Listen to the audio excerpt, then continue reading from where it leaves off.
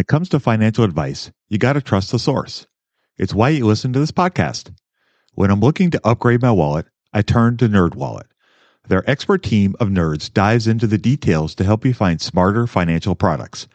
Before NerdWallet, I'd pay for vacations with whatever was in my wallet, but I was missing out on miles I didn't even know I was leaving on the table. Now I've got a new card worth more miles and more upgrades. What could future you do with more travel rewards? A hotel upgrade? Lounge access? Wherever you go next, make it happen with a smarter travel credit card. Don't wait to make smart financial decisions. Compare and find smarter credit cards, savings accounts, and more today at nerdwallet.com. NerdWallet, finance smarter. As with all cards, credit is subject to lender approval and terms apply. You're tuned in to the Investing for Beginners podcast. Finally, step-by-step premium investment guidance for beginners. Led by Andrew Sather and Dave Ahern to decode industry jargon, silence crippling confusion, and help you overcome emotions by looking at the numbers. Your path to financial freedom starts now.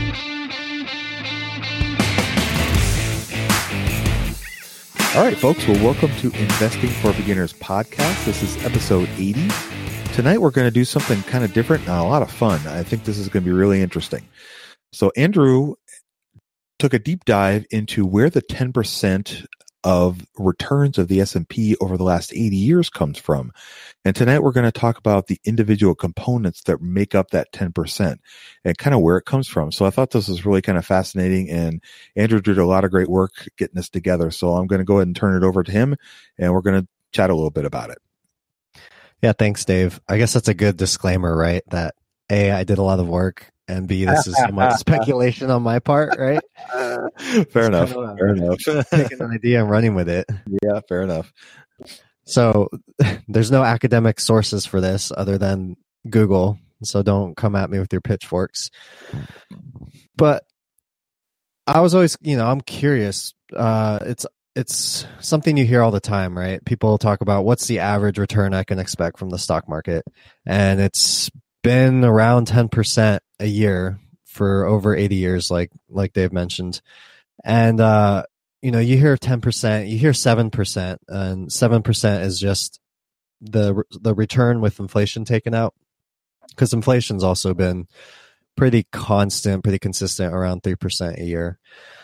So it makes for a good kind of estimation, right? If you're thinking about where my finances going to go in the future, how am I going to plan, and what's like what are reasonable expectations? I think to think that you could be an average person and become more rich than Jeff Bezos just because you're going to be a stock market genius, I think that's obviously absurd.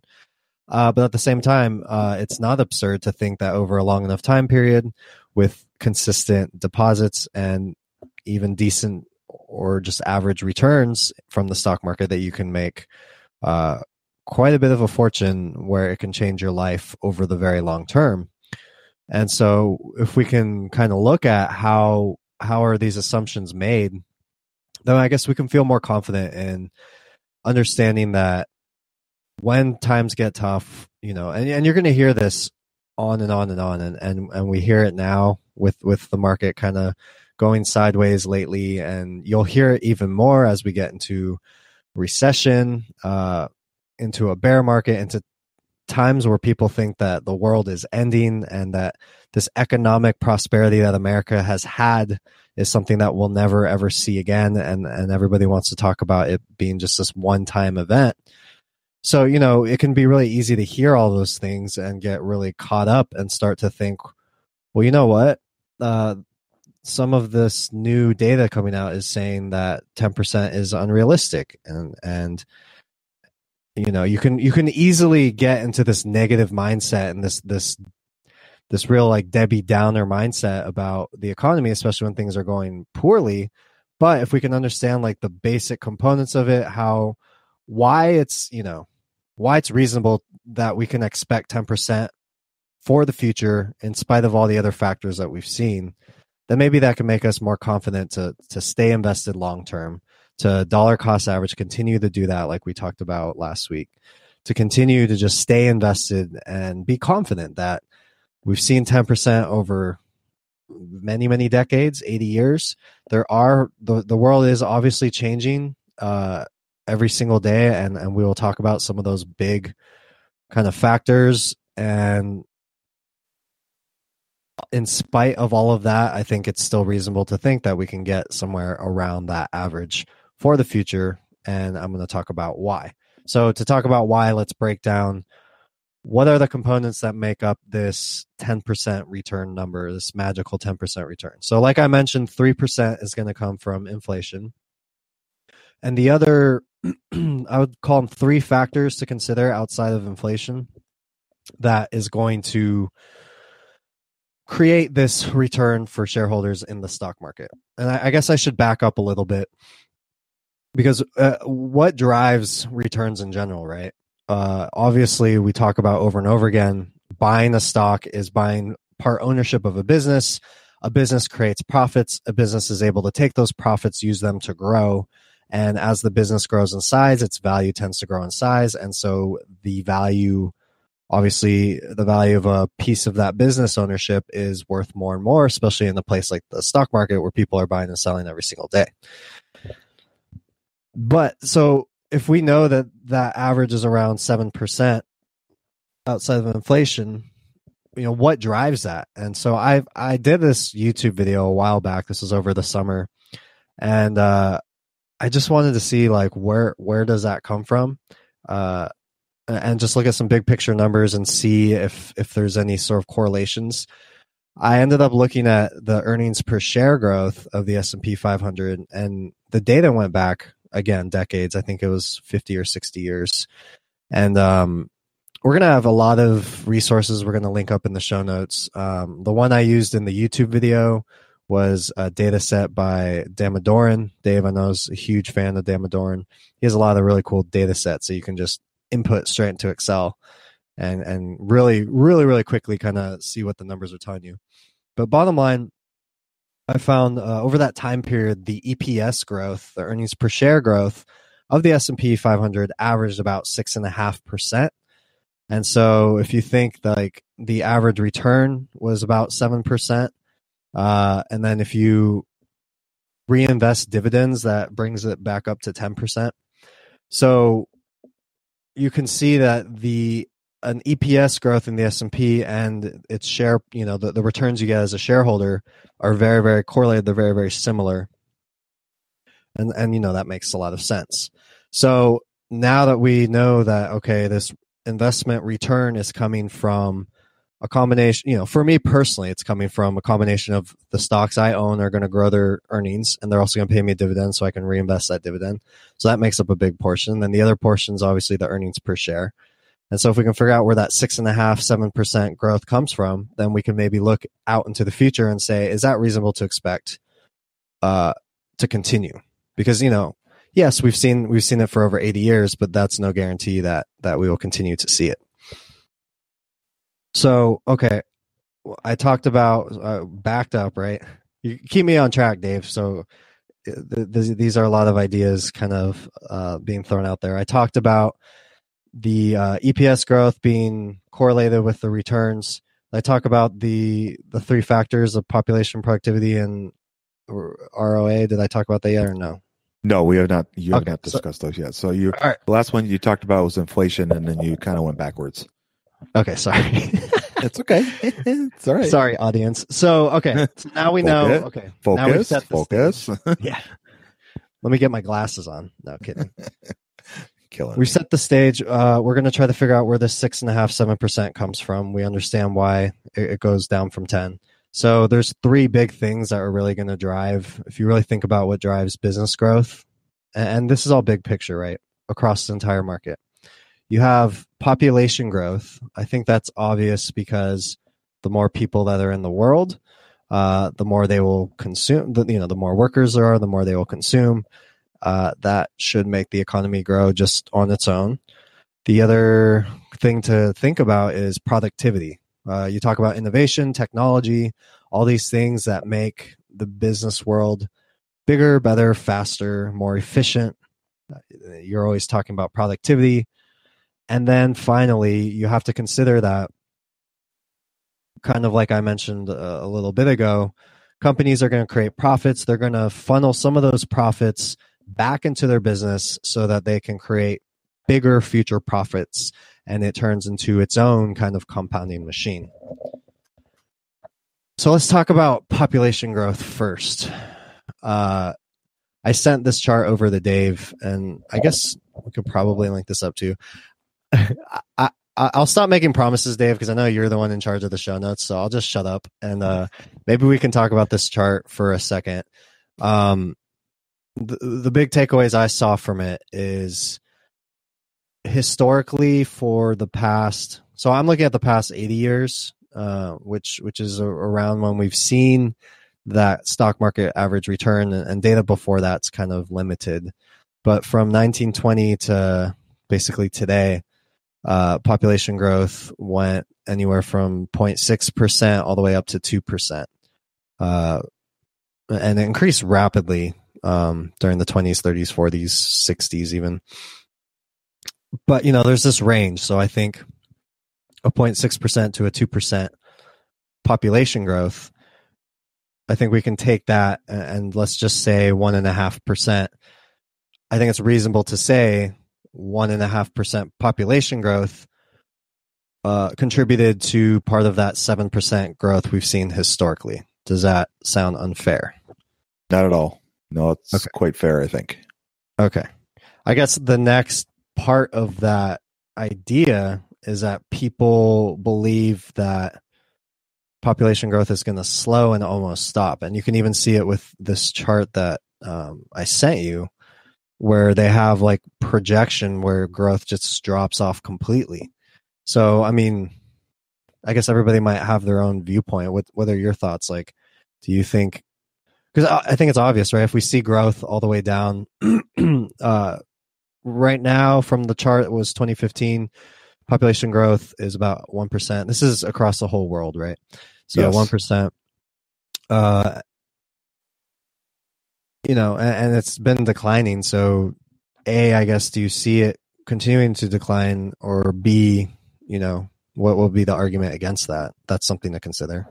Well, I think it would probably start to decline simply for the fact of the amount of natural resources to continue to sustain a growth like that in the population. I think we have a finite amount of resources we can use as human beings, i.e. food, water, land to live on. Land to live on, you could argue there's probably plenty of land, but just fly across the country. Yeah, exactly. Yeah, exactly. Yeah, just drive across Nebraska. There's plenty of room to grow.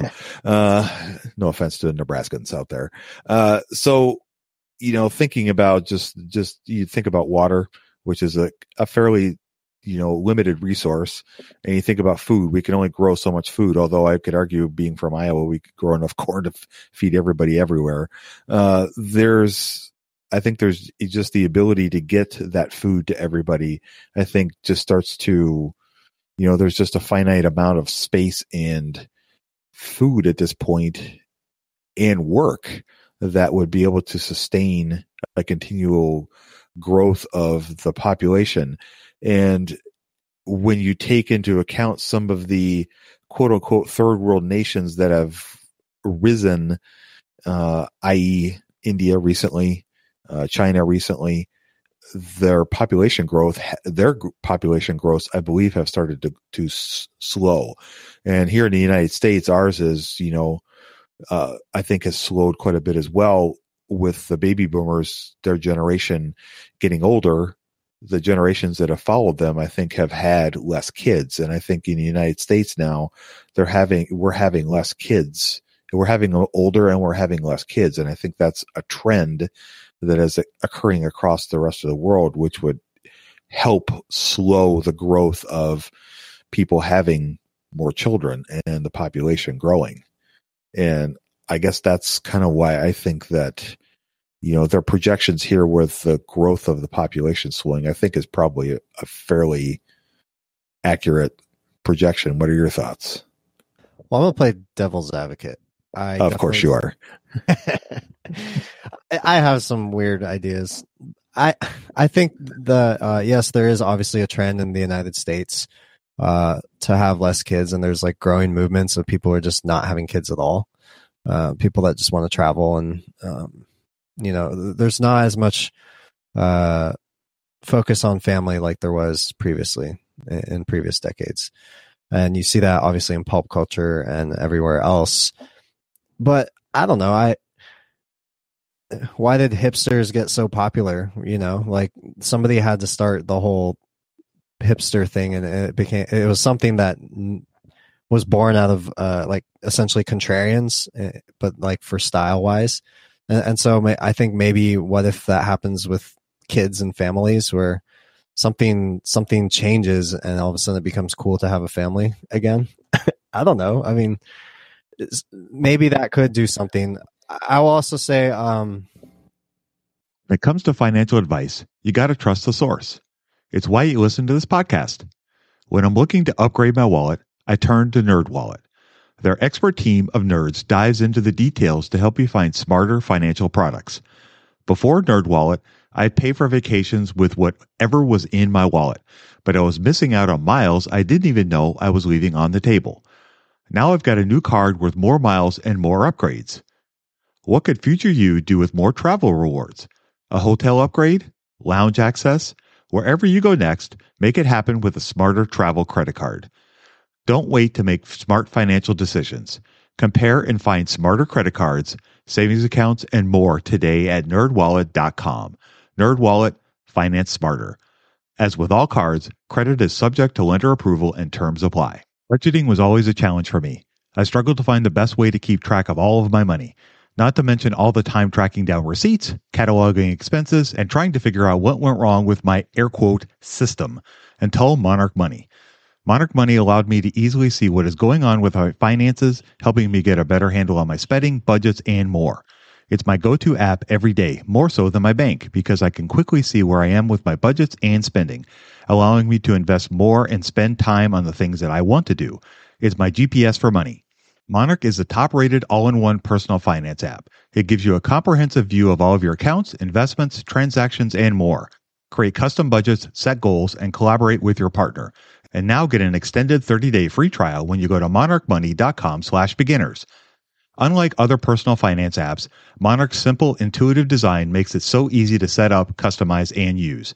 Monarch has built-in features to collaborate with your partner, family, or financial advisor. Invite them to your account at no extra cost, and they'll get their own login info and a joint view of all of your finances. Monarch is the most customizable budgeting app. Change the layout of your dashboard, toggle between light and dark mode, create custom budgets and notifications, set up automatic rules for transactions and notifications, and more. In fact, Monarch Money is one of the first to bring you direct Apple Card, Apple Cash, and savings syncing with the latest iOS 17.4 update. Now you can sync your wallet directly for seamless budgeting. After trying out Monarch for myself, I understand why it's a top-rated personal finance app. And right now, get an extended 30-day free trial when you go to monarchmoney.com/beginners. That's monarchmoney.com/beginners for your extended 30-day free trial. I think right now, with the 1% growth, even if you have it slash in half, you're talking about like 0.5% instead of 1% of growth. And even these projections don't have any sort of population declines. They're projecting like a steady decline, but I think the projection's a bit extreme. I think a lot of things can happen technologically and with food and water, and as these third world countries kind of build themselves up. I don't know. I guess I'm kind of like a half glass full type of person when it comes to the future. But let's say even in a pretty bad scenario for the world population, if growth slows from like around 1% to down to like half of that, like let's say 0.6%, that's still around the same growth that we saw during the 1920s, 1910s. And then it started to pick up shortly after that. But, we're talking about 0.5% difference? Is that going to make a huge difference on investment returns? Because I'll give a spoiler alert, all these factors add up to that 7%. So it is something kind of cool. Right. To say that, okay, yes, population is slowing, has been slowing since 1960. Will it continue to slow? Possibly. But will that be devastating, right? All this talk about the baby boomers getting older, and not to be morbid, but moving along, is that going to be devastating for the stock market? And are we going to see this huge Great Depression? I mean, maybe, but is that going to be long term? I don't know. So I think those are some things that we can kind of try to challenge, because even going half of this growth, we're still going to see just like 0.5% difference as far as the overall economy. So that keeps me with my half glass full mentality. Any other thoughts on population? Hey you, what's the best way to get started in the market? Download Andrew's free ebook at stockmarketpdf.com. You won't regret it. Not necessarily in population, but I think this can kind of segue into what you're going to talk about next, is the productivity of the people that are here on Earth is going to change. And as the economy and the types of jobs that are out there changes with the digitization of everything that's going on in the world, whether it's manufacturing, whether it's, automation in the retail world, whether it's automation in the medical field. There's just so many different routes that machines and our interactions with computers and all the possibilities out there, I think, is going to probably increase the productivity, which will help increase economies. So even though there may be a slowdown in the growth of the population, I think there will be an increase in the productivity of people as that changes. What are your thoughts? Yeah, I 100% agree. And I think, so I wanted to discuss this article that I also sent to you. The overall summary was, he was saying after 150 years, the American productivity miracle is over. Mm-hmm. And I don't think it's like this crazy idea that not a lot of people think of. I think he essentially said that we had huge technological advances that happened, such as obviously the automobile, airplanes. What else did he mention on there? Just a lot of different inventions that really changed the world. And so this really, steam engine, yeah, mm-hmm. Yes. So those are obvious big inventions, and he's saying that that's what drove all this productivity, because we saw about historically there was anywhere from 2 to 4% productivity growth per year. So that's quite a bit. And so there's this idea now that we've kind of invented everything there is to invent. We're approaching the end of Moore's law, which is for computers, basically, that they can only get so small and so fast until you get to like a molecular level, and then there's a limit, like you can't continue to go that fast. So he really had this idea in this article, and I guess he wrote a book about it too, that productivity is just going to decline, and it declined during, I guess, the Great Recession was really when we first started hearing about this. Mm-hmm. And he believes it's going to really be bad, and we won't see that same kind of economic growth. You say differently. Oh, I say differently because, he also was mentioning in the article that I was reading that they were talking about the change in how we do things and the overall embrace of technology, i.e. the computer in our world. So you think about, even in the last 10 years, you think about the evolution of how a computer interacts. I just think about my own, field that I'm working in the restaurant business right now. I think about how we place our orders for an employee to order food from the kitchen is drastically changed. Gosh, even in the last 5 years, it's gone from, very basic computing things to handheld iPads that are wirelessly connected to printers in the kitchen, and to the point where the guests can even order from their tables to the kitchen without a server interact. I mean, there's so much, productivity in that realm that allows other things to happen to enhance the guest experience while they're sitting down to eat. And all those things lead to more and more innovation in those types of fields. And I just see the different evolutions of all these different things. And you look at the evolution of the phone. I mean, goodness. I mean, with, the iPhones and Samsung's, lines of products, and the technology and the ability of things that you can do with these things now. You can fax, you can email, you can text, you can, scan things. I mean, with all the ability to, basically run your business from your phone, it's just allows you to do more things and to be more creative and to have other opportunities and to focus on a lot of different things as opposed to spending hours and hours and hours working on paperwork. Now you can do it in a very limited time, which frees you up to do other things, which allows you to be more productive and to get more things done instead of being bogged down with the timeliness of the time eating crunch of other things that will hamper your ability to do,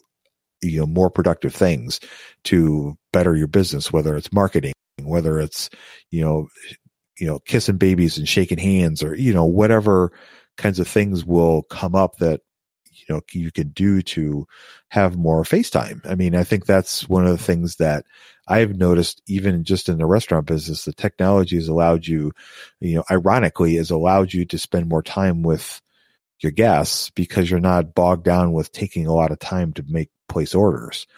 Back in the old days, I'm older than you. So, I remember the days when we had to write things down and go back and hand them to the kitchen.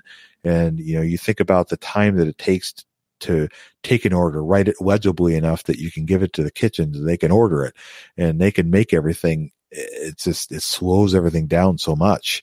And now with the technology, it allows you to spend more time with your guests or to spend more time with more guests. And I just think that there is the ability to interact with things and be more productive is going to exponentially explode because of how technology is going to react to everything. And, yes, there's going to be bumps in the road because as more and more businesses are trying to embrace this, there's going to be financial hurdles to get across. There's going to be some technology hurdles to get past. And there's going to be other challenges like just teaching people. You think about people that are coming from an industry where maybe they were more blue collar and now they're going to be learning computer skills and using those abilities to do other things. And there's just so many things that are going to change with technology that I just think the productivity will increase. Yeah, that's a great point about the whole technology thing, and you can run a business from your phone. I can't remember where I saw or read or heard this, but apparently like air conditioning has spurned on so much growth and innovation and productivity like no other invention, because you think now we have all these people who can all times of the year sit down in their office and get work done. Huge productivity change, and that's just one innovation, right? Obviously, right. Phones and everything, computers, they have their own, and it spans across every industry. It's amazing. It really is. So that, we're obviously very optimistic about the future there. There's so many different things. He kind of talks about, I guess I won't beat this horse any longer, but if you look at, so historically, there's lots of different data graphs, charts, anywhere from like 0 to 4%, kind of hovering around the 2% range, depending on which graph, which chart you're looking at. So if we can assume, 1.5 to 2% came from population growth, say 1 to 3% came from productivity, just increases. That's obviously going to translate into profits for these businesses because now their labor is creating that much more output. So where's the remaining 2%, 2 to 3%? This was something that I didn't find it from research. I didn't really. I guess I'm still testing if it's even like a valid idea, but it makes sense in my head. So maybe now I just throw it out into the world, and maybe either people are going to be like, no, you're an idiot and you're wrong, or actually, hey, this makes sense. So I was folding some laundry and I had this thought. So we have obviously the demographics of people and how they can work. And then what's the other aspect of businesses is they create profits and they reinvest them into their business. So I went back, I looked, this is another data set from Damodoran. I hope I'm pronouncing his name right. He looked at the payout ratio for businesses. As we know, the payout ratio tells you how much of a company's earnings that they pay out in dividends to shareholders. So I was kind of shocked to find out that that's around 50%. Again, this goes back for many decades. I always thought it'd be much less than that, you know, with all these talks about how dividend yields are so low and dividends really aren't being paid out. But in my head, it didn't seem that, wow, actually half of what they're bringing in, they're just returning to shareholders right away. That's actually pretty good. So if we know that about 50, 55, or 45%, I think it's 45%. So we know half is going back to shareholders. The other half, we can kind of assume that generally most of half of that's going to go back into the business. So how do you reinvest money into the business? A big way that you do that is you buy assets, and those are going to be assets that provide an income stream that create more profits in the future. So I ran some other kind of back of the napkin numbers, and I wanted to figure out, okay, so let's take it like a really simple example. Let's say a business earns $100 in profit. We already established $50 of those are going to go back to the owners in dividends. What do they do with the other $50? And, is there some sort of like basic average where it makes sense that it's kind of like a rule that this tends to be the average for the majority of companies. So I looked at like some other averages. So like average return on equity and average return on assets. Basically, I found that there's something around the return on assets of about 7%. And so where that number comes from, so we take our $50 again. And then if we take 7% of that contributes, and that becomes a 3.5% growth. So if you follow me back to where we were with the whole discussion, we have a couple percentage points in population, a couple percentage points from productivity growth, and now we have about 3% from return on the assets that we are reinvesting, right? That we're acquiring. And that's how we get our magical 7% number. And then if you take that a step further and you think about, if I'm a business owner, my options, and this is why 7% makes a lot of sense. I'm a business owner, right? Let's say I own this business, and so basically these profits are mine. I can do whatever I want with them. I can take this $100 and I can go buy a $100 car, and that's if that's my prerogative, right? That's what I want to do. I can totally do it. But as somebody who's wanting to compete for the long term, I understand that I need to grow if I want to compete and not let a competitor swallow me up. So you want to at least get like a decent amount of growth. And so let's say I'm going to reward myself with $50 in profits, and then the other $50, I have to figure out what I'm going to do with that money. Now, if I was able to, let's pretend in like an alternate reality, we had bonds as investments, and let's say bonds would give you an automatic 20% return on your investment every single time. Well, it's obvious, right? If that was 20%, if I know that my return on new assets is 7%, but I could take that money and go buy 20% in bonds, I would use the corporation to buy bonds because these corporations, they can buy assets and they can make investments just like people can. So instead of buying new assets from my business, I would just buy these bonds returning 20%, and that would compound my profits much faster than growing my business organically with 7% returns. And so I think it's really interesting when you figure out that it almost makes sense. The market almost plays itself out, that you have the average return on new assets organically in a business tends to be around 7.